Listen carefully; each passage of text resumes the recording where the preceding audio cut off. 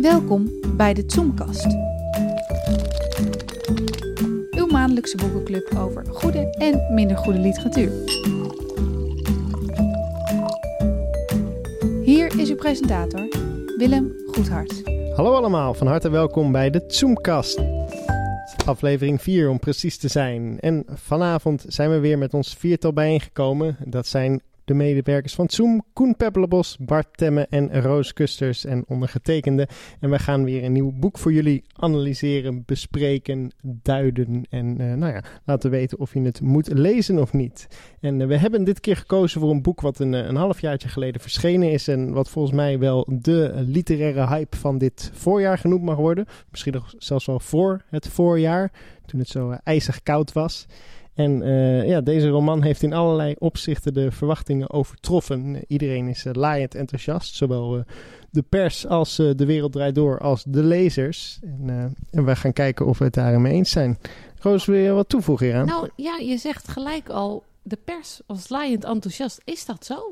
Was alle pers zo unaniem enthousiast? Want ik dacht eigenlijk dat het wel best wel verdeeld was. Dat er ook wel kritische geluiden te horen waren, toch zeker? Nou, gelukkig maar. Volgens mij is dat hier aan tafel ook zo. Maar daar gaan we nog, daar komen we nog op terug. Nou, het gaat over, dus welk boek, misschien goed om even te benoemen. De avond is ongemak van Marieke Lucas Rijneveld. Hoe zullen we het doen? Zullen we vertellen even waar het over gaat? Beginnen bij het begin. God, ja, we kunnen het wel even heel kort samenvatten inderdaad, denk ik. Het is een roman over een gereformeerd gezin. En een van de zonen overlijdt. En ik denk de kortste samenvatting is dan dat het gezin eigenlijk ontregelt. En dat het daar vooral over gaat, rouwverwerking, het verlies van die zoon en wat het met het gezin doet. En dat dan helemaal verteld vanuit het perspectief van een van de kinderen, het meisje Jas. Ja. Haar oudere broer is overleden en we volgen haar als lezer. Ja, wat ik het interessant vind aan dit boek, als ik tenminste meteen mag inspringen op waarom ik het een goed boek vind, dan is het omdat je heel erg die onttakeling van dat gezin van heel nabij volgt. En dan vooral vanuit het meisje, Jas heet ze. Omdat ze vanaf het begin, vanaf bladzijde 1 zo'n beetje, nee, gewoon niet. Vanaf bladzijde 1 houdt ze haar jas aan. Vanaf het moment dus eigenlijk dat haar broer is overleden. Ja, maar vanaf bladzijde 1 staat dat ze dat doet. Dus dat is dan meteen... ik was 10 jaar en deed mijn jas niet meer uit. Dat is de eerste zin. Vandaar ook haar naam. Maar je merkt zo langzamerhand in het boek dat ieder lid van dat gezin met die dood van die broer op een hele aparte manier omgaat. En de verteller, die zit vooral bij Jas, of alleen maar bij Jas, geloof ik, hè? Die verteller die observeert, maar is ook tegelijkertijd ook onderdeel van dat ontwrichte gezin. Nou, dat maakt het tot een heel intens en prachtig boek, vind ik. Ja, ben ik mee eens met wat Koen zegt. Ik denk dat ik ook in die lijn zit. Ja, dat het een mooi boek is. Want Roos zei in het begin al dat er zijn een paar recensies, uit mijn hoofd denk ik vooral NRC Handelsblad was dat heel erg, die met 3 sterren kwam, zeg ik uit mijn hoofd. Of 3 ballen heeft het dan weer bij NRC, als je het goed wilt zeggen. En volgens mij had de Volkskrant ook niet zo heel veel sterren. Ook 3, hè? Dus... Dus maar dat zijn wel de grote belangrijke kranten toch ook? Ja, vroeger waren ze vrij belangrijk in het literaire discours. Maar tegenwoordig valt het wel tegen. Steen in de vijver, Koen. Je moet vooral met Zoom zijn voor de goede recensies. Maar goed, er zijn ook heel wat mooie quotes over het boek geworden. En dat niet alleen. Het is ook echt naar de top van de bestsellerslijsten gestegen. Dus er zit blijkbaar van alles in wat heel veel mensen aanspreekt. Hebben jullie enig idee wat dat is? Dat het direct naar de bestsellerlijst is gestegen. Dat komt door De Wereld Draait Door. Ik heb hem nog zonder sticker. Ik zag dat jullie heel veel moeite hadden gedaan om de sticker van De Wereld Draait Door eraf te halen. Of, nee. Ja, ik wel. Want ik vind het altijd gruwelijk dat ze zo'n sticker op de voorkant plakken. Dus ik dacht, dat haal ik eraf en nu heb ik het hele boek is gewoon beschadigd. Ja, dat vind ik eigenlijk nog erger dan dat er een sticker op zit. Nee, maar ik snap het wel. Het gaat over het opgroeien natuurlijk van een kind. Coming of age roman. Ja, en blijkbaar zijn we ook nog steeds niet uitgekeken op van die gereformeerde gezinnen. Of die milieus waarin van alles en nog wat speelt. Ja. Dus dat zijn ook, dat speelt denk ik allemaal mee. En het is die schrijfster die is heel leuk. Tenminste, die vind ik heel authentiek. Ja, en ze is intrigerend natuurlijk. Intrigerend. Want moet je even zeggen waarom? Want, ik heb haar onlangs geïnterviewd bij het prachtige literatuurfestival Zomerzinnen. En toen... op de een of andere manier... Het is een beetje een meisje, maar androgyn uiterlijk. Vandaar dat ook Lucas als naam is bijgevoegd, terwijl ze eerst... Marieke Rijneveld is. Maar dat wordt allemaal niet gethematiseerd. Maar je ziet daar eigenlijk op het podium een heel aardig, schuchter, maar ook heel humoristisch, maar dan onderhuids. Dus continu ironisch. Jonge vrouw zie je daar zitten. Die meteen iedereen inpakt. Want er zit geen enkele... het is gewoon geen dubbelheid. Ze is eerlijk en gewoon zichzelf. Ja, ze is heel eerlijk. Ja, dat geloof ik. Dus ze is authentiek wie ze is. Dat helpt wel mee. En in het interview, zij gaf volgens mij vlak in die week of net daarvoor of daarna. Nee, daarvoor. Voordat ze uit werd verkozen voor het boek van de maand. Gaf ze een heel groot interview in de Volkskrant Magazine, waar ze van alles en nog wat ook vertelde. En dat is meestal biografisch ingestoken. En hier ook. En die biografische lijn. Er is echt een broer overleden in dat gezin. Ook dat spreekt een heel groot publiek aan. Nou, dat was dan gewoon een intrigerend interview. En dat is interessant en dat kweekt...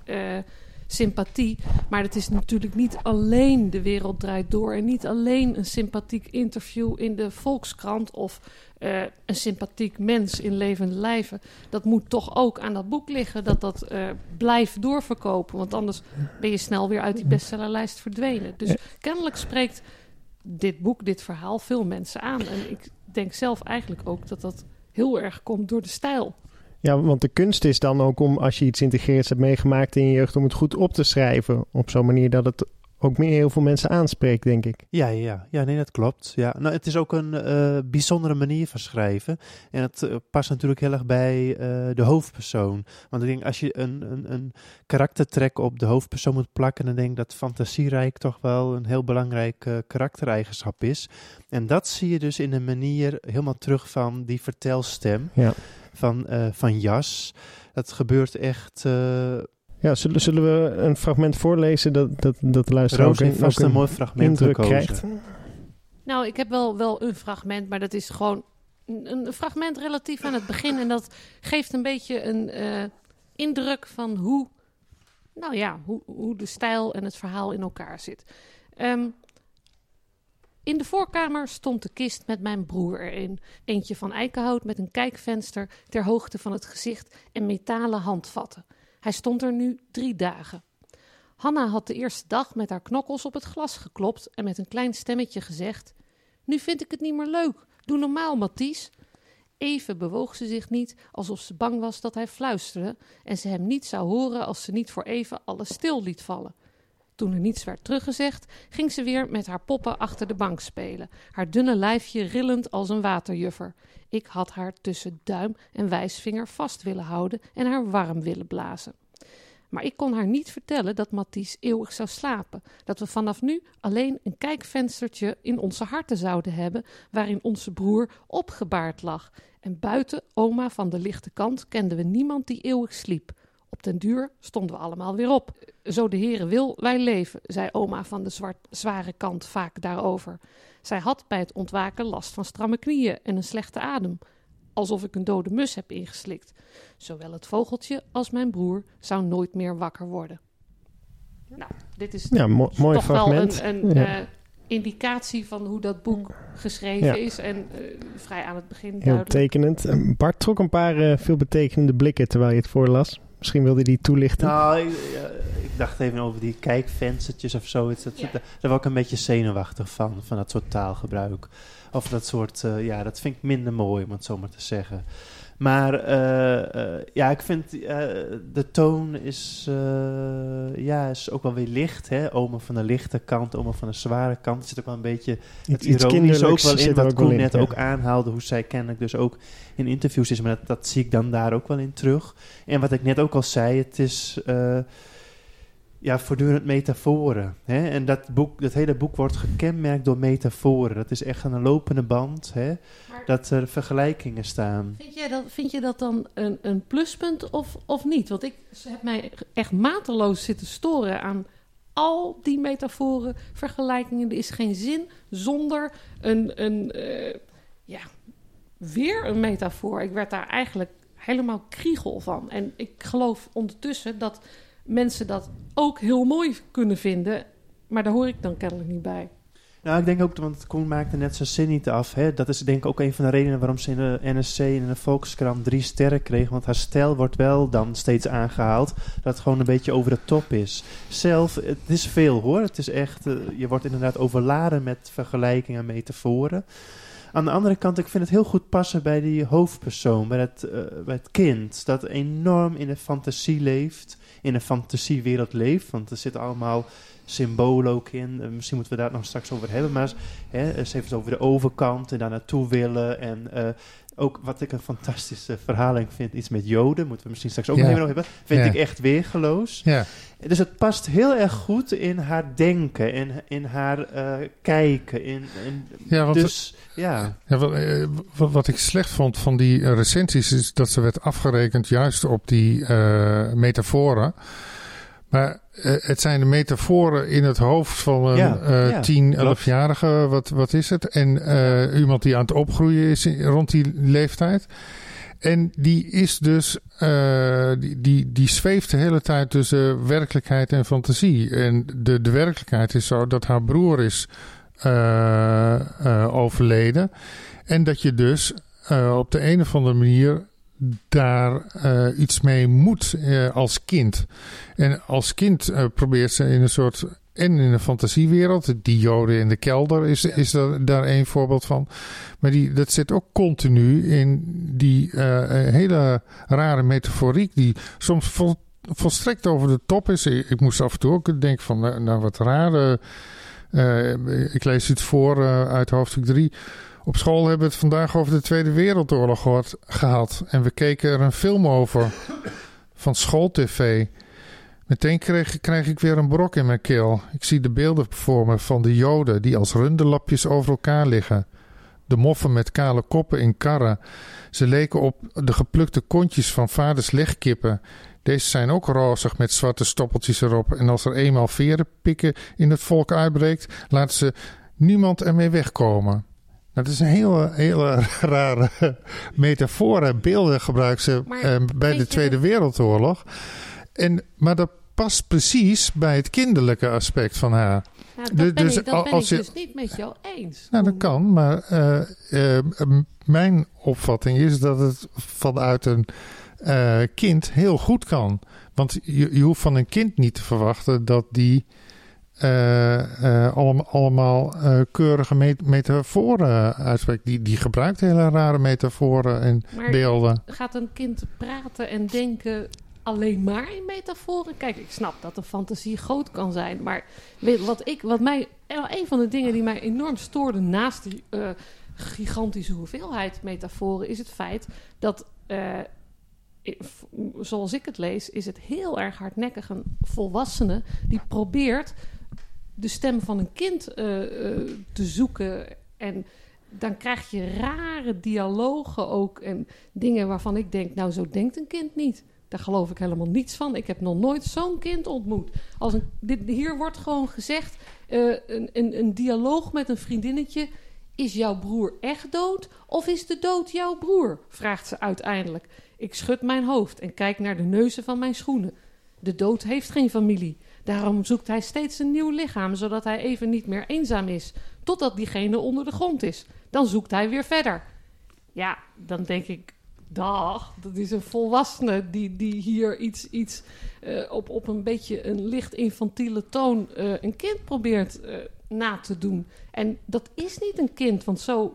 Nou ja, vindt de toon dan dus ongeloofwaardig. En jij gaat erin mee. Sinds wanneer is ongeloofwaardigheid opeens weer iets waarop je een boek kunt afkatten dan? Hebben we bij vorige boeken steeds gezegd... nou, het is juist heel goed dat er eens een keer fictieve elementen in zitten... en nu moet het allemaal weer geloofwaardig zijn. Het gaat niet over de fictieve elementen, het gaat over de toon. De toon. En de je zei net geloofwaardig is het. Als ik wil graag als dit boek... dit is een paar 100 pagina's verhaal... dan wil ik graag meegaan in het verhaal. Ik doe mijn best. Eerst word ik aan de kant gejaagd door die metaforenberg... en vervolgens vind ik dat personage dermate ongeloofwaardig... dat ik denk, nou, stik erin...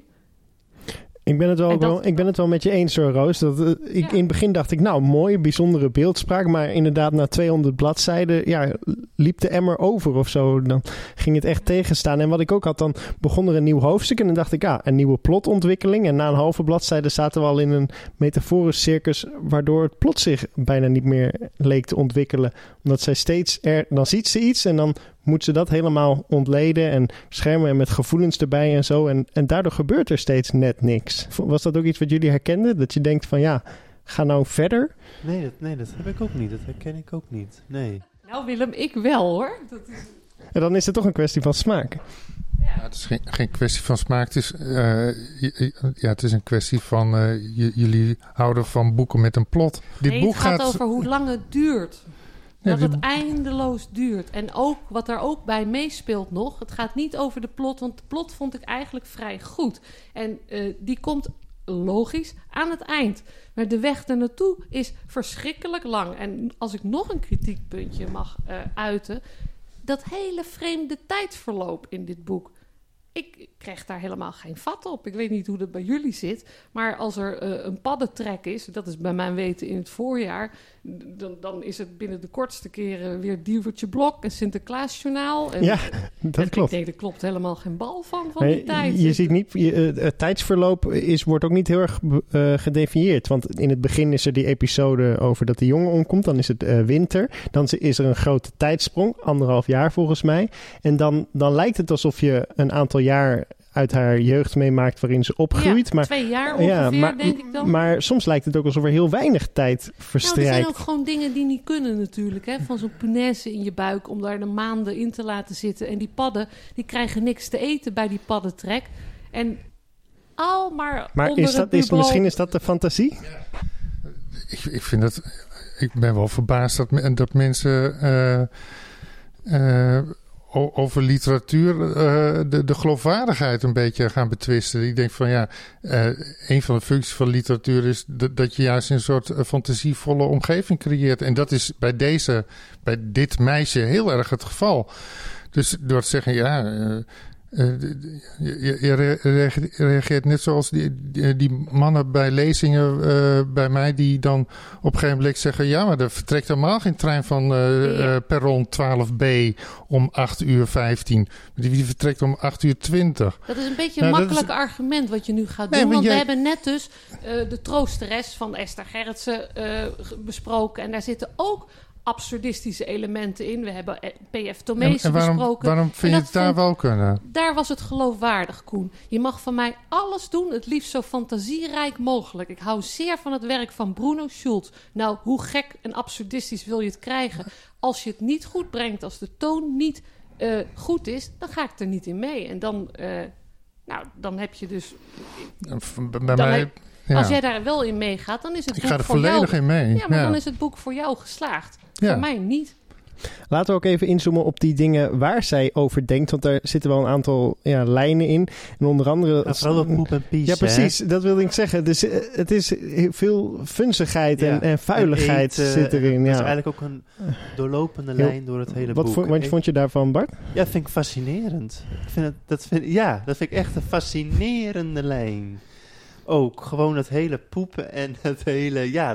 en het eten en daar ook steeds mee bezig zijn. Dat gezin ook daar steeds mee bezig zijn. Dat vind ik, er zit iets heel in of zo, toch? Ja, zeker. Is het niet een voorbeeld ook van het feit hoezeer dat gezin ontspoort? Ja. Ik vind het heel erg in een lijn passen van het is het is één van de elementen. Ja. En ik vind het een prachtige opeenstapeling van elementen, van scènes, van... Het spiegelt heel mooi situaties. Met die moeder die totaal niet wil eten. Dus, dat is fantastisch. Die wordt steeds magerder en kwijnt steeds verder weg. Ja. En aan de andere kant is zij die niet wil poepen. Dat is, die niet kan poepen. En die kan niet... kun je ook allemaal symbolisch zien natuurlijk. Ja, zeker weten. En dat... die vader die gaat maar gewoon door. En die doet maar alle dingen van de dag. En die gaat maar weer... aan de koeien en tot dat ook allemaal misgaat natuurlijk. Maar binnen het boek, dus dat is nog een trauma wat er overheen komt. Al die experimenten met seksualiteit en ook tussen die broers en die zussen onderling, met dat vriendinnetje erbij. Ik bedoel, dat is natuurlijk iets wat heel erg aan die leeftijd ook is gekoppeld. Vind ik in ieder geval. Ik vind het ontdekken en elkaar ontdekken en noem alles maar op. En ik vind ook dat een heel mooi element in het boek, een opeenstapeling van. Past er heel goed in. Zullen we dan van de gelegenheid gebruik maken om een nieuw aspect aan te snijden? Of wil je daar nog wat over zeggen? Over het incest gebeurt? Ja, zeker. Dat vind ik een fascinerende verhaallijn binnen dit boek. Fascinerend.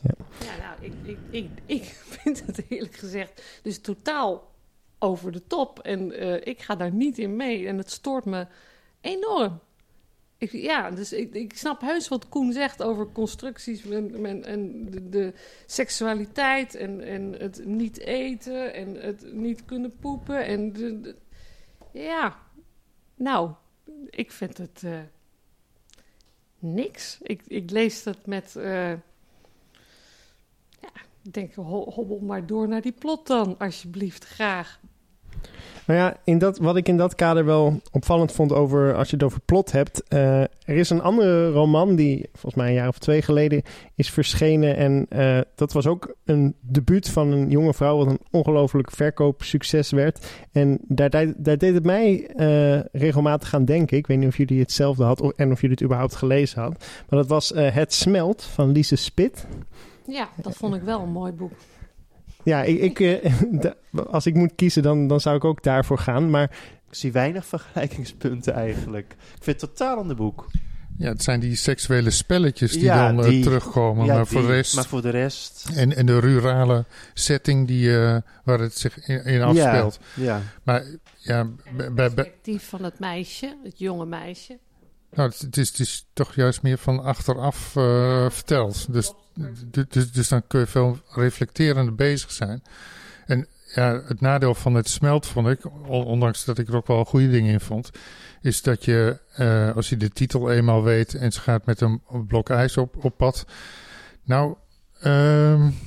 dan weet je van tevoren ook al hoe het 300 pagina's later gaat eindigen, hoor. Dus qua plot is dat nou weer niet heel erg... ik heb nog niks gespoord.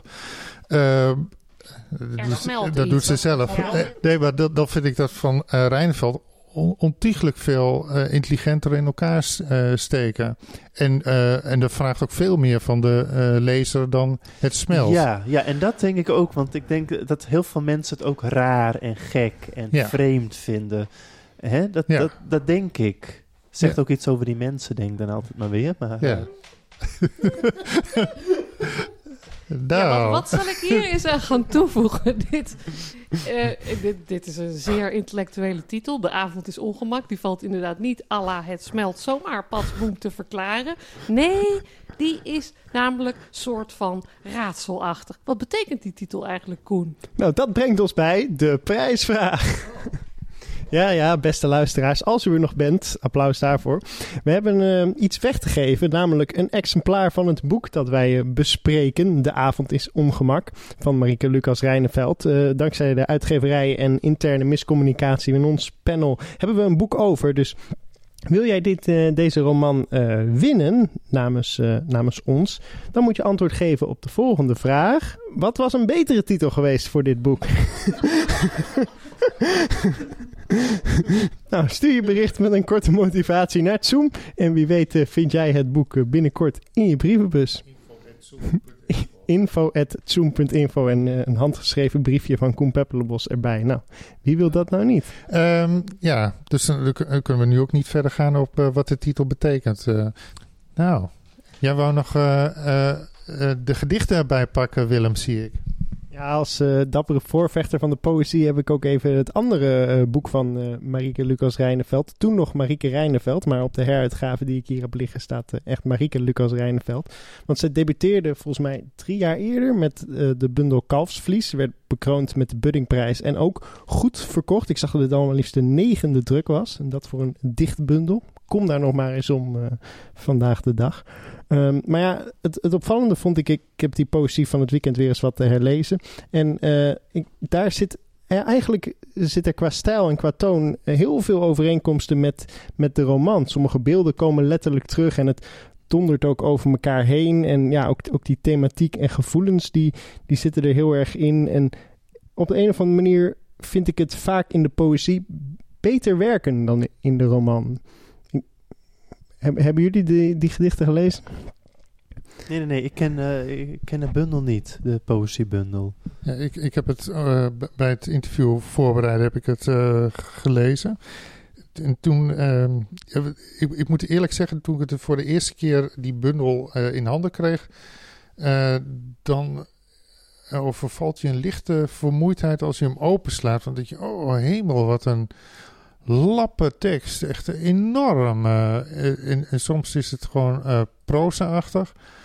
En nu ik eerst het roman heb gelezen en daarna de poëzie, dus eigenlijk in de verkeerde volgorde, snap ik heel veel van die poëzie veel beter. Want er komen gewoon identieke zaken komen erin voor. Bijvoorbeeld dat met die jas en zo, hè, dat is gewoon ook een gedicht.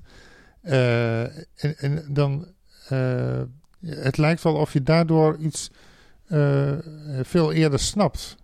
Maar ze heeft jij hebt haar geïnterviewd en ze heeft dat dus ook tegelijkertijd geschreven, hè?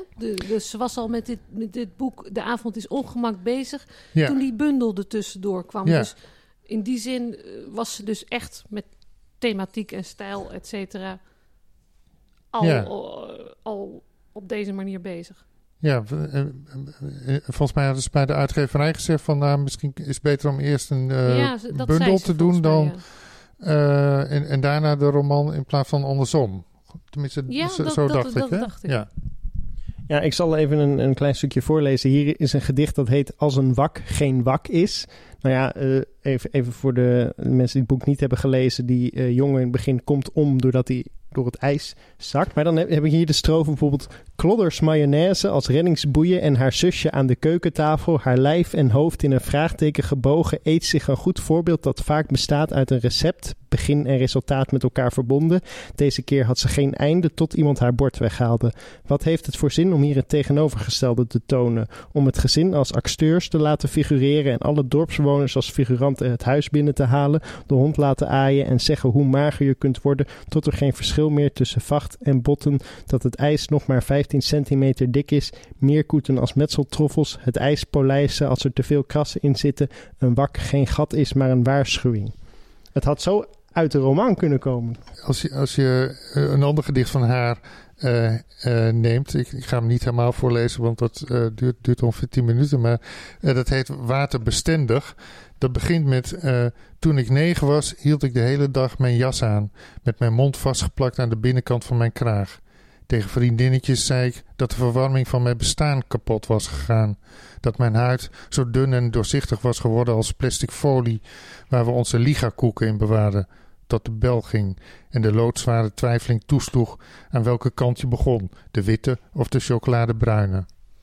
Nou, dat is gewoon direct slaat het ook op het boek terug. Dus, de beginzin die is al bijna identiek natuurlijk. Ja, klopt. Ja. Maar nou vraag ik jullie dan, versterkt dit elkaar? Hè? Geeft het elkaar meer duiding en betekenis? Of is het 2 keer hetzelfde verhaal of zelfs misschien hetzelfde trucje, maar dan in een ander jasje? Nou, ik vind dat het Nou, ik vind het, trucje, jasje, dat klinkt allemaal veel te kleinerend wat mij betreft. Ik vind dat het elkaar enorm versterkt. Tenminste, ik als een beetje secundaire poëzieliefhebber, dus ik lees meer romans.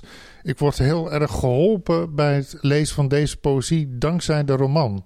Dus dankzij de roman heb ik ingang tot die poëzie. Terwijl toen ik die poëzie alleen las, toen dacht ik van het is een waterval aan beelden. Maar nu ik die roman ken, kan ik de poëzie aan. Dat is een beetje wat mij overkwam in ieder geval. Ja, en wat ik me dan vervolgens afvraag, misschien hebben jullie daar een idee van, is we hebben nu een roman en een bundel gehad met dit verhaal.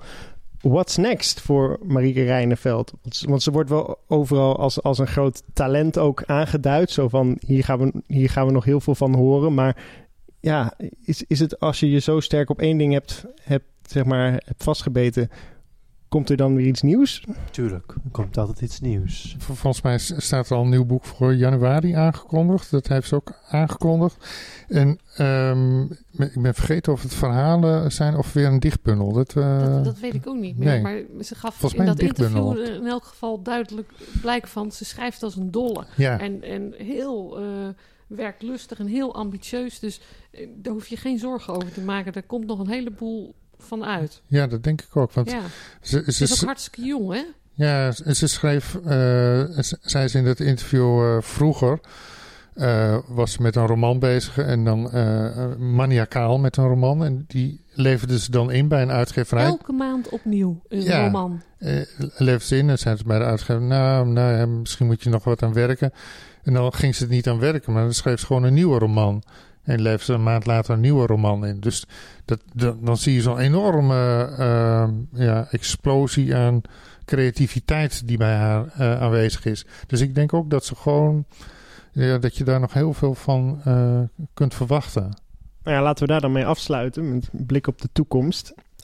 Volgens mij is alles wel zo'n beetje gezegd. Of wil iemand nog iets aan toevoegen? Nee, nou, iedereen zwijgt in instemming. Heel goed, dat was hem weer. Aflevering 4 van de Zoomcast. Dankjewel Koen, Bart, Roos en natuurlijk Amanda voor alle microfoons en wat daarbij hoort. Trouwe partner van Zoom in het maken van deze Zoomcast. Met een beetje geluk, ijs en wederdienende zijn we er binnenkort weer voor een volgende aflevering. Als u nog wilt reageren, een tip heeft of een klacht, stuur dan ook vooral even een e-mailtje. Een titel inderdaad. Vergeet niet die prijsvraag. Want het zou toch leuk zijn om dit boek, als jij een van de weinige mensen bent die het nog niet heeft aangeschaft, om het dan van ons te ontvangen met een leuk briefje erbij. Dus laat ons vooral even wat horen en hopelijk tot een volgende keer. Bedankt voor het luisteren. Dag!